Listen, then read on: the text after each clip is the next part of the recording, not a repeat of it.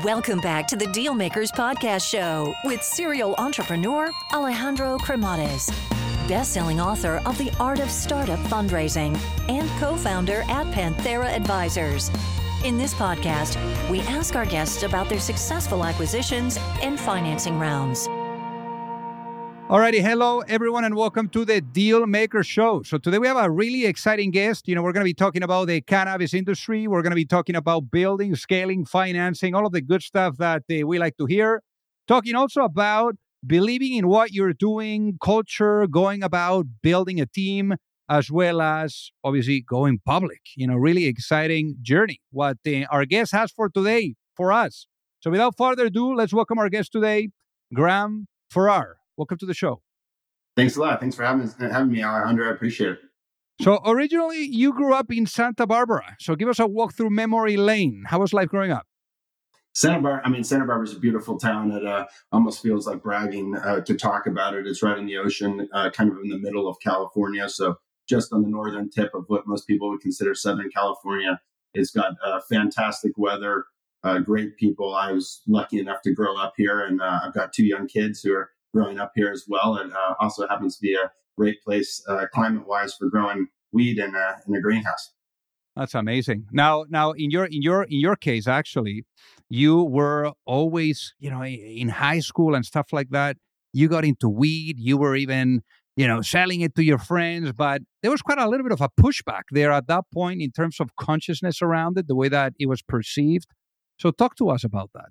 Yeah, so hopefully it's okay to admit it now, but I was certainly smoking and selling weed, earlier than I should have been, and earlier than I would recommend in high school. This was, back in kind of the early '90s, and back then the culture around cannabis, or society's view of cannabis, was significantly different than it is today. We were right in the middle of DARE, which was drug abuse resistance education, just say no, all the Nancy Reagan stuff, and the society's kind of stigma or speech on cannabis was that it made you stupid, that it made you lazy, that it made you fat, that it was a gateway drug.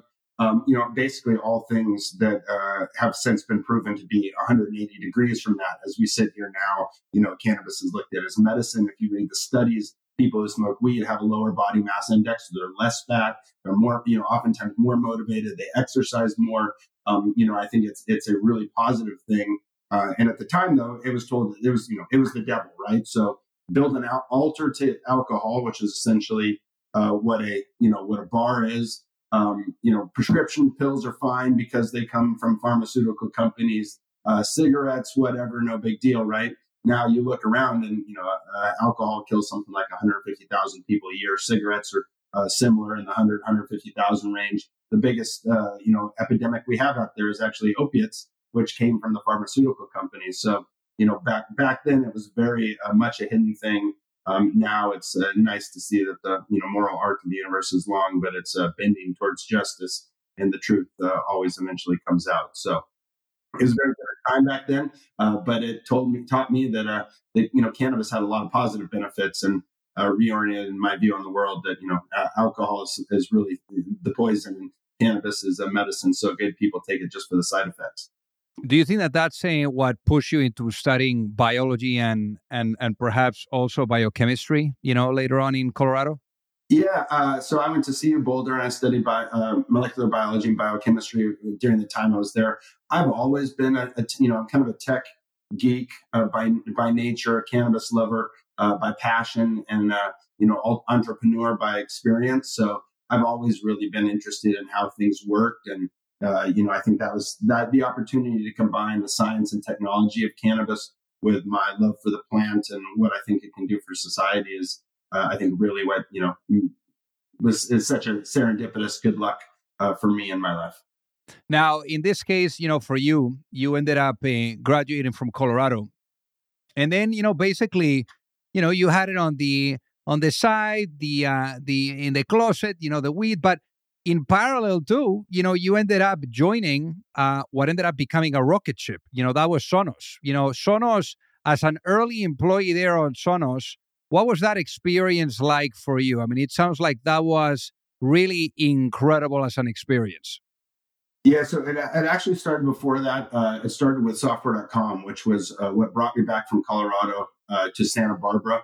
And, as you mentioned, my first weed grow was there in Colorado. This was before it was legal at all. So it was very much, under the radar in clandestine. It was a little 2 foot by 3 foot closet in my apartment, but I set it up in, for the time, at least a pretty high tech way, CO2 supplementation, automated irrigation, an ebb and flood system, mylar on the walls to maximize the light, smell, carbon filters, and high pressure sodium lights. And it was small. I think it was six plants, but back then, cannabis cost $500 a pound, right? So even what could come out of my little closet made a difference. It's actually probably part of the reason that I have my wife today is she started then as my girlfriend, and thanks to the business side of cannabis, she could either eat at the cafeteria in the dorms or go out to sushi with me. And I think maybe the sushi was the original reason we started hanging out, but then fell in love, and we're married today with two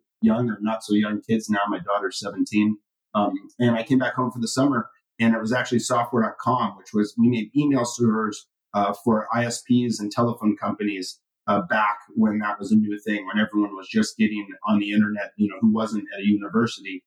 Every internet account came with an email address, and we made the software that ran it was the mailbox, the digital post office. So I came back to Santa Barbara, worked really hard. AT&T was our first customer. They're the fastest growing ISP in the world at the time with over 1 million users. We went public. Our timing there was serendipitous and great. It was right in the .com, $200 a share stock prices, etc. So I sold out of some of my stock. I bought a sailboat, grabbed my girlfriend, Sarah, who was from Colorado, eating the sushi, and we got on a boat, and we spent the next 2 years sailing from Santa Barbara down to New Zealand. We got engaged in the middle of our trip, came back home to Santa Barbara to get married, and to avoid picking up centerpiece arrangements and wedding planning. I called my friend John McFarland, who is the CEO of software.com, up and asked him what was going on, if there was anything I could help with. And he was just sitting down with a few other folks we knew with the idea of making an iPod for the home. And that iPod for the home is what eventually became Sonos. So again, I got very lucky that I got to be on kind of the founding team of Sonos.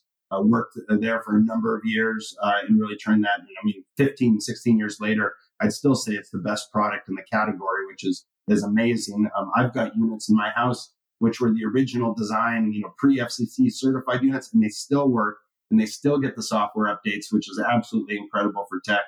And that was an amazing. Sonos has then, since gone public as well. And after I left Sonos, I went on another boat. And so for another 2 years with a friend, this time with my daughter, who was 1 at the time and 3 when we came back, we sailed around the Mediterranean and the Caribbean for a couple of years. And then came back again to Santa Barbara. And this time went to cannabis with a company called Elite, which made fertilizers for large scale growers. And before we go into this, I want to ask you there, obviously having the opportunity of seeing 2 companies from not much to going public, what kind of visibility did that give you into the life cycle of a business? I mean, Sonos, what a smashing success. I even use Sonos myself. Yeah. We have Sonos here in my house. So it's really amazing the level of impact and being involved with a rocket ship like that. What visibility did that give you? Yeah, it's very lucky, and to see that life cycle and the arc of a company like that is rare, and to have been able to have done it twice, from startup to IPO with software.com and then Sonos, and then now with a Glass House, makes me feel like a really lucky individual. I think it's a couple of things. It's the right team and the right culture and the right product market fit, and then a whole bunch of really hard work. And with both of those, particularly with Sonos, it was, designing something that the world didn't even know that it wanted yet.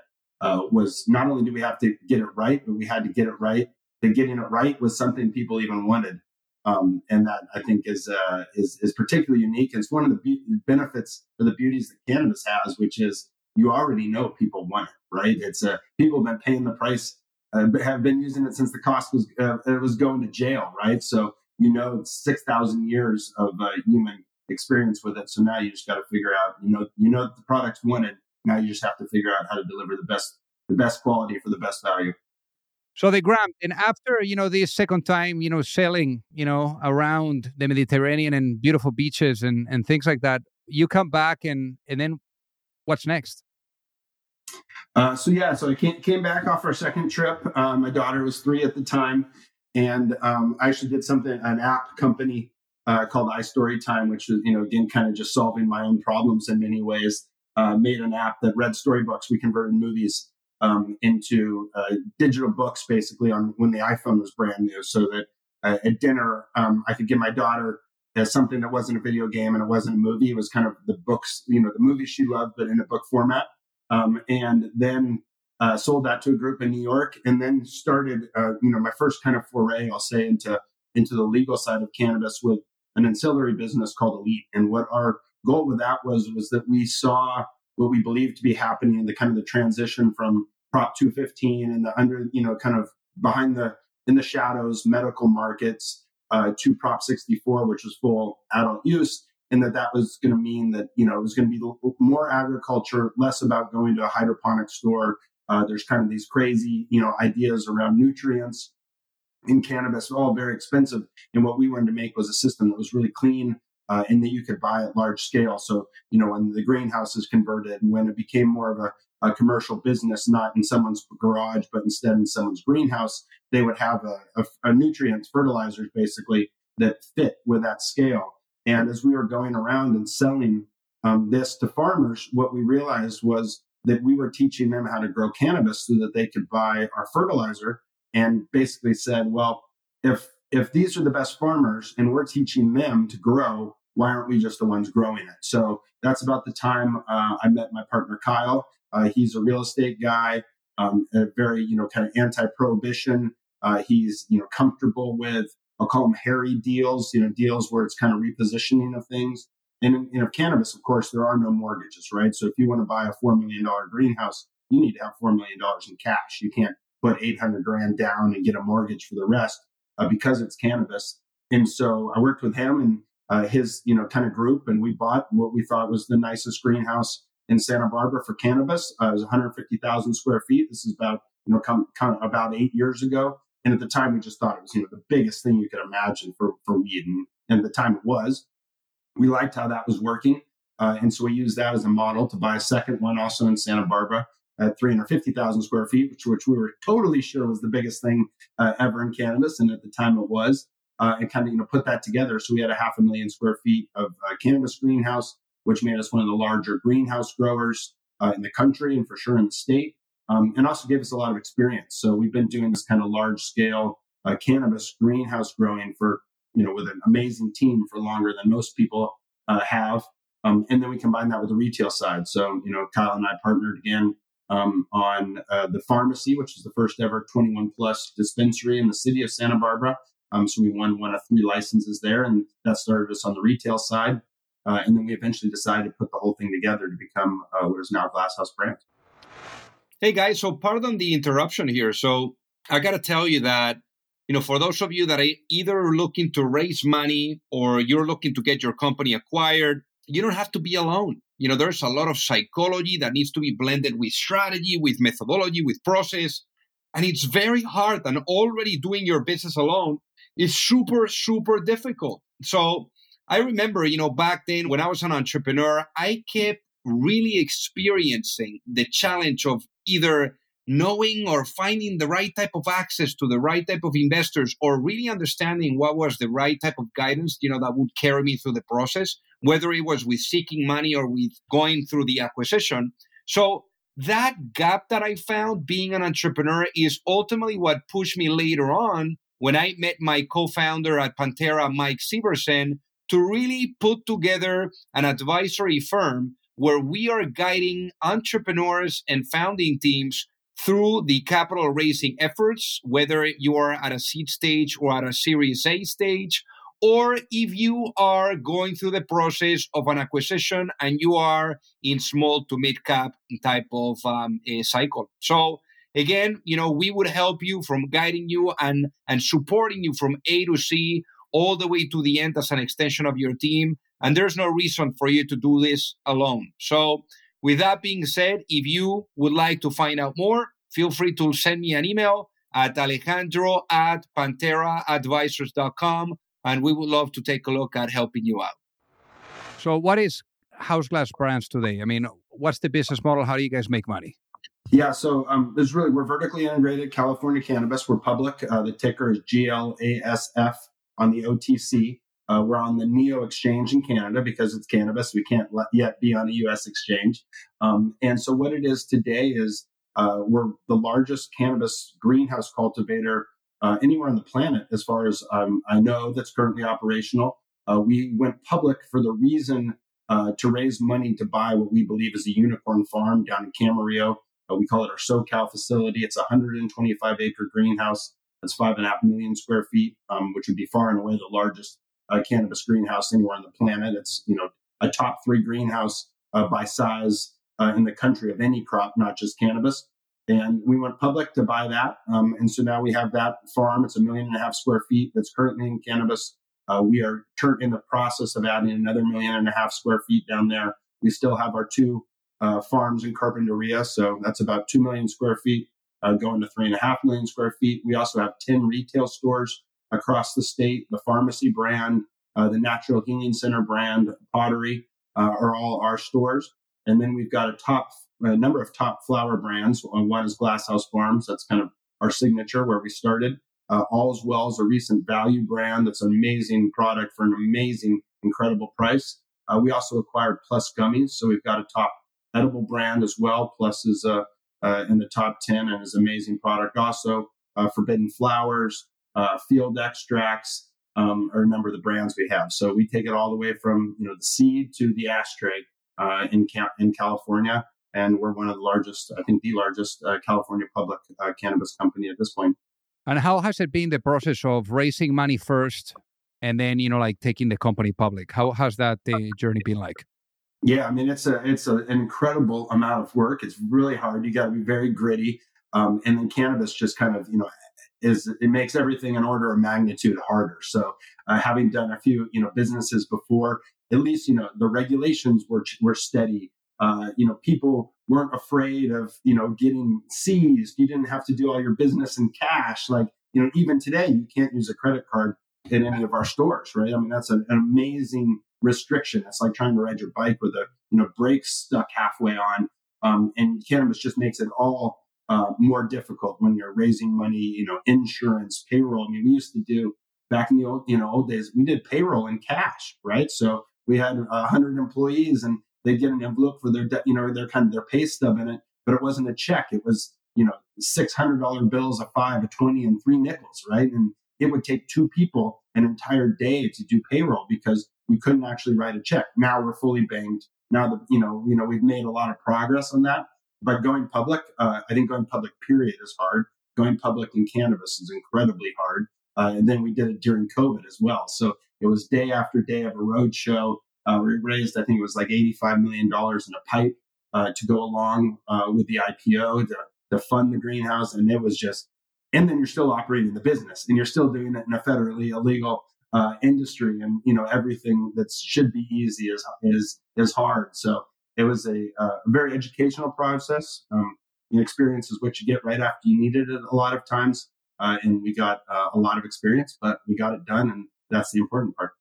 So I guess, for building a company like this, how do you go about balancing not only the uncertainty of building a company from nothing, but then also dealing with the regulatory restrictions? Yeah. So, I mean, cannabis is really unique. It is for sure the hardest industry that I've been in. And if you don't have and I think this applies to everything, if you don't really have a passion, it's going to be really hard to be successful. But I think we fundamentally believe that cannabis makes the world a better place. And so what we're doing is trying to bring as much quality cannabis to as many people as possible. We're trying to build a company that people enjoy working at. We're trying to make a product that consumers love. And if you put those together, almost by definition, you're going to create shareholder value. So, right, like we're making the world a better place. We're creating products consumers love. We're making a company that people enjoy work at, and we're creating value for our shareholders. And that to be able to do all that together is what makes it worthwhile. Because what it takes to do that is incredibly hard, right? I mean, we live in a world where it's federally illegal. So you have all kinds of legal considerations. You can't use a credit card in our stores. You can think of the drag that puts on making sales. We have taxes that are absolutely astronomical. For every $3 a consumer spends, one of those dollars is going to taxes. I mean, to put that in context, the excise tax on a bottle of wine, keep in mind alcohol kills 100 and something thousand people a year. The excise tax on a bottle of wine is 15 cents. The excise tax on a 1 gram joint, cannabis has never killed anyone in recorded history, is $1.50, right? So the taxes are 10 times what they are on alcohol. We talk about cannabis and more realize that cannabis is medicine, but we tax it like it's a vice. And we put regulations on it like, most dispensaries end up over by the dump or by the strip club, right? It's like there's this real stigma around cannabis. And that's one of the things that we have to fight with every day. Insurance is harder, payroll is harder, banking's harder. We still to this day can't trade on a US stock exchange, right? So you're doing all the normal hard things of a business, especially a growing business. And then you have this, extra weight, these, weights around your neck as you're trying to swim through the surf of cannabis. So if you don't have that passion, there's no chance that you're going to make it. So definitely there's a lot going on in the space. So I guess the question that comes to mind here is, as you're thinking about the future now, and obviously, being a public company, having raised money from investors, vision is everything. No, it's what gets everyone around, and pushing towards, that exciting, world of possibilities. So if you were to, let's say, go to sleep tonight and you wake up in a world where the vision, of the company, is fully realized for Glasshouse Brands, what would that world look like? I mean, what we want to do is create the most consumed cannabis brands in the planet. That's our goal. So, we're, I think, some of the best farmers. We run the largest cannabis greenhouse anywhere on the planet right now, and we're only 20% full for where we're going. So I think it's well within our sights to have the largest cannabis greenhouse in the known universe, as far as we're aware. And everything in this industry starts with the plant, right? So growing quality cannabis for good price and good value for the consumer, and being able to do it at the scale that can address a national and eventually global market is our goal. I mean, I would like Glasshouse to be within reach of every person on the planet who is 21 or older and in the legal state. Is really what we're trying to do. We're going to take everything that we grow, put it in a product with our label on it, and get that into everybody's hands. In today's world, our entire market is California because there is no interstate commerce yet in cannabis, but we believe that's a win, not if, that changes.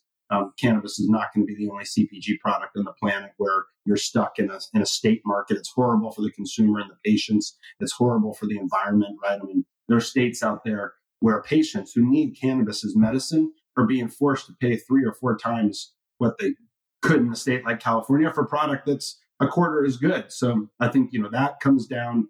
We want agriculture to happen where, grow plants where plants like to grow, i.e. California. For most people, California is to cannabis what Cuba is to cigars or tequila is to Mexico.